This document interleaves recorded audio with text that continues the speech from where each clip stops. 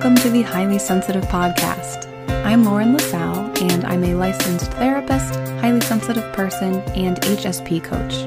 This bi-weekly podcast covers information and tips relevant to HSPs, as well as interviews with HSPs and their loved ones. My hope for this podcast is to create a feeling of community, be a supportive place for HSPs, and normalize our experiences as highly sensitive people. Thank you so much for joining me, and let's begin.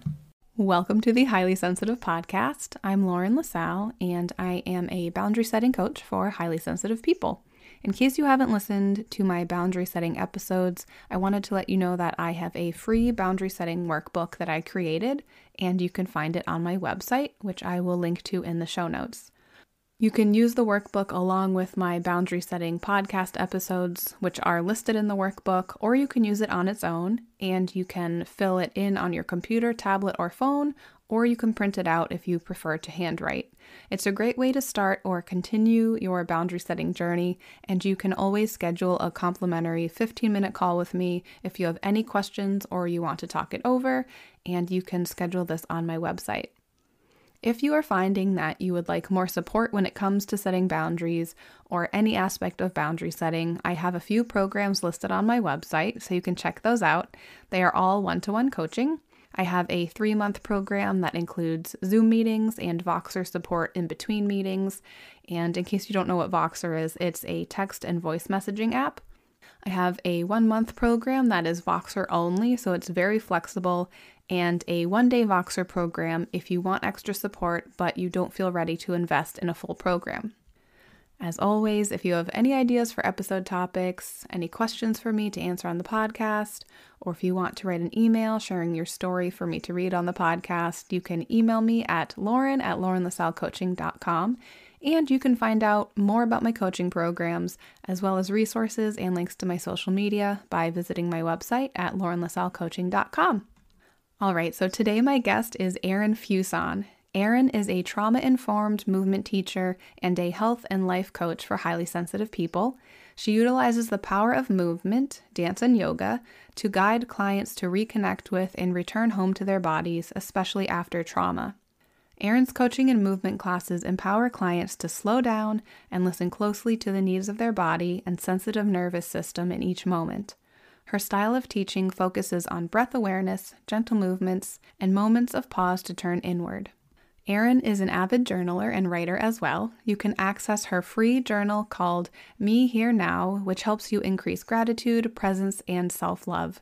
She also has a journal for purchase, Journal into the Self, a self-love guide for sensitive souls. She also has free movement classes on her website. To find all of these offerings and to find out more about Erin or her offerings, you can visit her website, which is emindmove.com. All right, here is my conversation with Erin. So what was your experience like discovering that you're highly sensitive? So relieving, honestly. I did my certification for health and wellness coaching, and that's when I first heard the term. And it was just sort of that light bulb moment of oh, everything finally makes sense. And I'm not this broken, fragile, messed up person. It's I just have this sort of overactive, sensitive nervous system. And I started to really realize I require different things. And I just don't think we live in that culture. And I'm sure we'll touch on that more, but yeah, it was oh, that's kind of a part of the answer. It wasn't the whole answer, of course, but yeah, definitely a big part of the answer as to who I am and why I am the way I am. I love that so many of us have the same exact reaction to it. I just think that's so cool. Right? It's just oh, okay. And I have mixed feelings about so I've had chronic pain since 2009, and I don't have a diagnosis of fibromyalgia or anything. And I don't know. I go back and forth of do you really need a diagnosis? Not that being an HSP is a diagnosis, but I do. I think it helps to have wording for oh, this is part of me, at least. I'm not this whole thing, right? I'm not only an HSP, I'm 1,000 other things, but it does give you clarity around how can I learn more about this trait and what I need to do and how I need to take care of myself. So yeah, it feels like so many of us, that's when we learn oh, these are things that I need to do for myself. And maybe if we kind of thought that was something we had to do, but it's not what everybody else has to do, we're like, I don't know if I actually need to do that because that's not what people tend to do. And Yes. so learning that these are things like having downtime and for a lot of us not being able to work full time, I think it's like, oh, it's okay now. I feel okay because there are other people out there that also have these same things going on. Yes. Yeah, absolutely. And, and I don't know about you, but I'm also extroverted, which there's like very few, even fewer extroverted HSPs. And I really struggled with that for a long time of like, but I like people and I love being social and I love concerts and I love all these sort of things that don't always fit into like the HSP needs. And I was like, well, what the hell? And then I just started to realize like, no, I need both, right? I need social stimulation and I needed a lot more downtime than I was giving myself. And it's funny because even now, especially now it's spring and it's like, oh, it's spring. Let's go do all the things. Even just this past week, feeling more social and like, okay, like let's not go from, 2 to 10 in 1 week. Let's like ramp it up slowly and kind of like ramp it back down. Mhm. So yeah, just learning that it's okay too, like you said, not to work full time or, I remember I worked in a corporate job before and worked in like fluorescent lighting for sitting at a desk for 8 hours a day. And it's like, I don't know that I could do that anymore. And I think I just thought something was wrong with me. Like I must be broken. I must be messed up. And it's like, no, it's just my little nervous system doesn't want to sit in that for 40 hours a week. Mhm. Yeah, Yeah. I remember because I worked for a mental health agency before this, and luckily we had our own offices and we could put in our own lights if we didn't want the overhead lighting. And that was just, oh my gosh, that was so amazing. It helped so much to be able to set my own mood and have my own Yes. sensory needs met in there. So, and it was still rough for me, even being able to accommodate that. So I'm like, man, if you have no control over your environment and you're working full time, it just seems just so draining. Yes.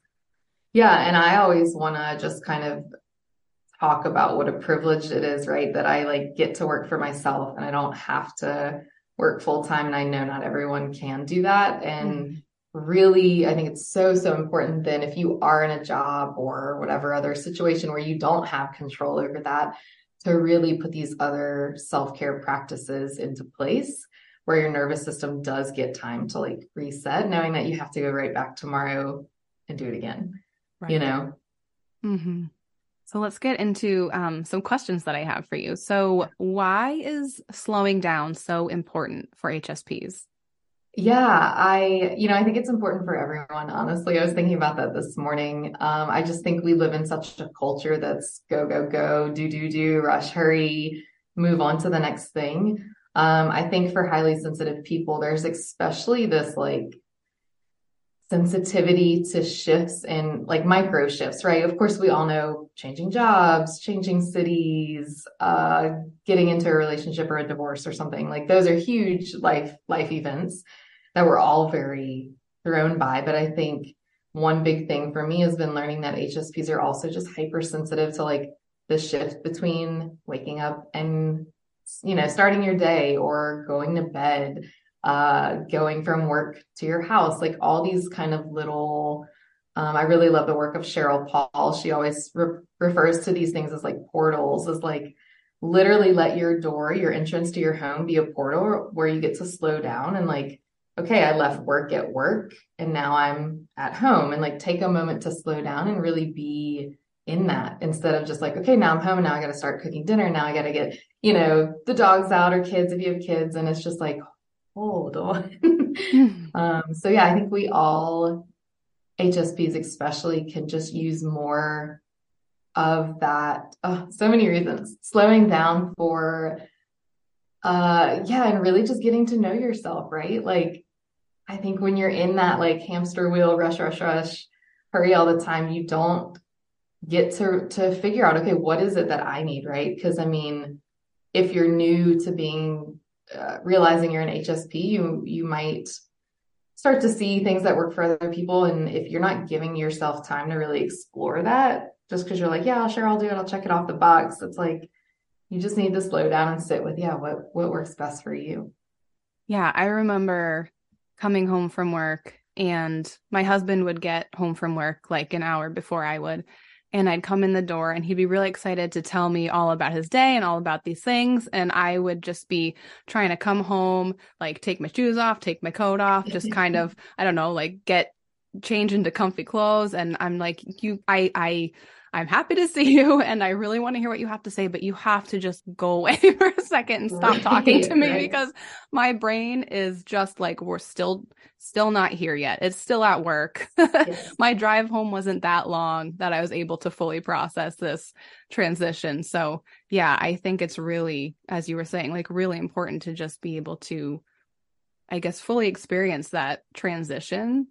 And yeah, just slow down and just take a minute and don't be just immediately going into the next thing. Cause it is, I think it really does take a toll on us. And I don't know that a lot of people are aware of that happening to them because it's just maybe what they're used to. Exactly. Yeah. For me too, there's this whole other spiritual side to it too, is like, I really can only tap into that when I have enough time to like sit and be and breathe instead of like, okay, I'm meditating. I'm putting that in air quotes of like, but I'm thinking about, okay, I need to do this, this, and this, right? And I think everyone can benefit from that aspect of, yeah, just sort of taking some time to be in your body, be with your breath, connect to something, whatever you believe in, right? God, universe, spirit. I just think it's so important to take a little moment, whether that's first thing in the morning or, right before you go to bed, just to have that like that breath. Mm-hmm. So, how can HSPs tap into their sensitivity and truly feel their emotions in order to heal their pain and anxiety? Yeah, that's a big one. Yeah. Like how do I answer that in a few sentences? Um, Again, I think it really comes back to figuring out what works for you, right? Like, uh, for me, that looks like things like journaling, dance, yoga, mindful movement and joyful movement. And one of I think maybe the best lessons for me was getting back into my body. I grew up dancing, gave it up for a long time because of life and shame and all the things. And then I got into yoga and that started introducing me back to my body. And I just uncovered, yeah, all these like stored emotions that, I don't know if there are other HSPs like this out there, but I was sensitive, but I didn't show it a lot. I grew up in a household where you could be like happy or quiet, and outbursts weren't allowed and anger wasn't, not that it wasn't allowed, kind of not allowed. So I think I learned at a really young age just to like tamper all that down and keep that inside. So part of my work has been like even allowing emotions to exist in my body and in my world, right? And then having practices that allow me to like put a word to like, oh, I'm feeling anxious. Like I was 30 by the time I realized like, oh, I've had anxiety since I was probably a teenager. Mm-hmm. But like I didn't have that word for it just because I had no idea. So Wow. Yeah, I've been dancing for a long time too. Not within the past few years, but it really, I think, yeah, if you have some sort of movement that you do, it really makes such a difference because I don't feel whole if I have that aspect of my life not there. And I mean, I hate working out. So it's like really hard to get me to actually move if I'm not dancing or going for a walk or a hike or something. Yeah, so dancing has been a really huge part of, I think, my self-care, even if I wasn't aware of it growing up. And I really need to get back into it because it just really is a great way to connect with your body. absolutely. Yeah. Yeah. And I think for HSPs, especially having those outlets that maybe what you see works for other people may not work for you. Like, again, going to like a brightly lit fluorescent and a grungy gym, like, I don't want to do that.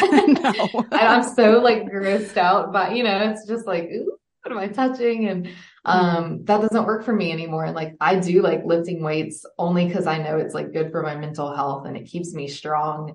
But I had to work on that, and I really encourage people who are listening, if you do feel very disconnected from your body, for whatever reason. Yeah. Whether it's you're kind of overwhelmed by emotions, or if you have chronic pain, that's a whole nother, like, I'll try not to curse, mind trickery, where like pain makes you feel like your body isn't yours anymore, right? Especially when you look very normal from the outside, you look fit and healthy and young and vibrant, and people don't understand, like, oh, walking 2 miles is painful for you. And so I really encourage people who are listening to, yes, start exploring like all the things, right? All the avenues. Try walking, try dance, try yoga, try slacklining, like whatever, roller skating. There's so many fun and nourishing ways to be in your body that doesn't have to mean like, oh, going to the gym and like pumping iron with the boys. Yeah. If that's your thing, that's also great. But yeah, so just encouraging people to explore, Yeah. So can you talk a little bit about what you do as a coach? And I know you have a couple different, I guess, avenues to work with you. I know it's always hard to narrow it down sometimes, but so yeah, my coaching is, really about slowing down. It's about getting clear with my clients what it is that they need to see shift in their life, and whether that's something really small of like, hey, I just want to be on my phone less before bed. And it's like, okay, why is that important? Like, that's the biggest thing, right? Is anytime we want to make a shift in our routine, we need to have a really clear intention of why, because it won't matter. Like if you're just doing it because you're like, I saw a video on TikTok that it's like good for me, or I heard about this and I should just do it. It's like, that's not enough motivation for me. Maybe that lasts for 2 weeks or something. So that's one thing I work on clients with, is like, what needs to shift? And some people don't even know, right? They come to me and they're just like, I have no idea, but I know I don't want to feel like this. I don't want to feel overwhelmed and I'm stressed and just everything feels like a struggle. So part of what my job is helping them. Yeah. Like, how can we start to implement really small, really, really small shifts in your day, in your routines, in your life that help start regulating your nervous system and making life like livable first, and then, thriving beyond that. But outside of that, I do movement sessions with people too. I do that here in person in Birmingham and online. And my coaching's all in person and online as well. But I lead people through, it kind of depends. It's a little bit up to their discretion. And I use some kind of intuition as to like, if I feel like somebody comes to me and they're really frazzled, it's like, okay, we probably need to slow it down a little. But it's interesting. I think as you start to, again, get more in your body, you learn, you as the client or the student learns like, I actually really need to like let some energy go first. So I need to move. I need to dance. I need to like get all the wiggles out before I can sit down, versus some people are like, no, I need an hour of like laying down. Like I want to be in yin poses and I just want you to like hold space for me. So yeah, doing that. I do some sound healing as well. So that's awesome. It sounds like really needed work. I know it is. Can you talk just briefly about what sound healing is? Because it sounds really interesting and I've only heard very little bits about it. Yeah. I think I'm actually trying to post more of his video just before we hopped on, of trying to show more like of what it is, because I don't think a lot of people have experienced it. And so I play a few things, mostly crystal sound bowls. So if you've ever been maybe into a yoga space, there are these big white crystal bowls. And the kind of concept behind it is that at least for me, I have 7 bowls. Each bowl is associated with a chakra or energy system in the body. And as you play each bowl, and they're all frequency specific, and they all have their own sort of characteristics and healing properties. But as I play each bowl, the theory and the belief is that it kind of opens these chakra systems or energy systems that are stuck or stagnant or kind of sluggish, if you will. And then sometimes people are also overactive in certain chakra systems. So then the music, the sound can also kind of tamper them down a little. If you're, I always like to give the example of like, if you're too overactive in your throat chakra, you'll be one of those people who like over talks and cuts people off and just kind of like rambles and rambles. So it's like, okay, can we bring it down a little? So yeah. Cool. Well, thank you for sharing that. Yeah, I found that so interesting. And yeah, I haven't really explored what that is. So it's really cool that you do that. Yeah, it's I think part of my so I was telling my story to someone yesterday actually who asked how I got into it, and I lived out in California before and was going to a bunch of sound baths and not a bunch, but every time I'd go I would have this very clear like this is what you're meant to be doing signal, and I was just like Wow. no, like that's not me. I'm not a musician. I used to think I was way less creative than I do now. So I was just like, that's weird. No. And it would happen every time. And finally, I guess about 2 years ago, I went to one and got that very loud, just like, this is what you're meant to be doing. And I was like, okay, and bought the bowls. And I've got some other instruments that I'm adding, and I'm super excited to do more of that online too. Oh, nice. Yeah, that's funny because Yeah. I mean, this for everyone listening, this is the first time that Aaron and I have met, like talking in real life or, as real life as we can.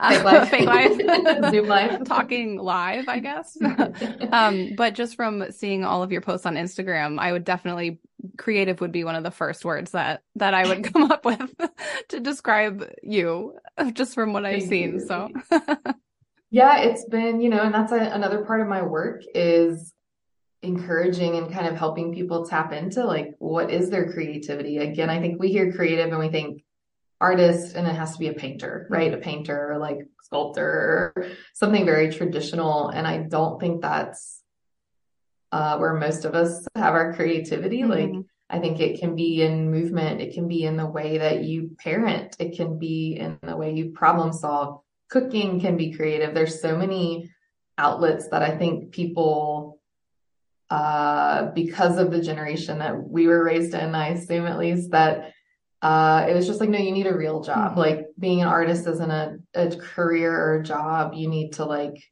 get a real job. So I think that was pushed out of so many of us. And I really want to invite people to, again, like just play with that. And I do watercolor painting and I wouldn't say they're great, but like, it's just a cool thing to be like, oh my God, I created this. So I would love for more people to do that as well, just to play with that. And you never know. You never know. You might be a writer or a musician or who knows what, a dancer. So is there anything else that you wanted to bring up that we haven't talked about yet? I think the only other thing is I also do trauma-informed yoga. That's something that's been big on my heart for the last few years. I've been doing a lot of training around that. And, I think when people hear like, ooh, trauma-informed, they assume that they'll have to come to me and like unpack all their trauma and tell all their trauma stories. And that is not at all the intention behind it. If somebody wants to, I guess they can, but it's a little bit out of my scope of practice as a yoga teacher, of course. But again, it's really about like, how do you get back into your body and teaching people these resourcing tools is what we call it. So grounding, centering, being present in the breath, teaching people these resources so that whether, we've all experienced trauma. Again, I think that's one of those buzzwords you hear and you're like, oh, I don't, it's not these big T traumas of catastrophic events. Especially for HSPs, I think we have so many little T traumas of just like, everything feels so sensitive and so intense and so personal sometimes. So giving people tools to like release some of that trauma without having to just sit and talk about it, Yeah. I love all of those somatic experiences and tools. And I really want to get take some courses to learn some of those, because I think they are so, so helpful. And I was trained just in talk therapy. And I think for some people that's really helpful. And for some people it's just not. So, and I feel like I really love being in touch with myself in every single way. And so, yeah, I think those are really important tools. So it's great that you're doing that. Thank you. Yeah, it's a lot of fun, and it's also really hard work and intense work sometimes, and like you said, like, and I love therapy. I go to therapy. I'm not demonizing it at all, but just giving people different options of, maybe sitting across from someone is too vulnerable. Mm-hmm. So you just need to like move and be in your own body and explore those sort of sensations for yourself. Yeah. So. Yeah. And trauma is stored in the body too. So it makes sense that you really need to work on your body and movement to get it out. Right. Yeah. We're learning that you can't just sit and talk about it and have it be like expelled out of your body somehow. So yeah, I'm very passionate about it. I love it. Mm-hmm. Yeah. So how can people connect with you? Yeah. So I am eMindMove on Instagram. That's E as in Aaron, Mind Move. I also have a website, emindmove.com. I am on TikTok too, eMindMove. And those are the best places to reach me. Awesome. Well, thank you so much for being here and sharing all of your knowledge and all of the programs that you offer. I think that's great. Thank you so much. Thank you so much for listening to the Highly Sensitive podcast. You can help support the show by taking a minute to rate and review it, share a favorite episode with a friend, or go to patreon.com/highlysensitivepodcast.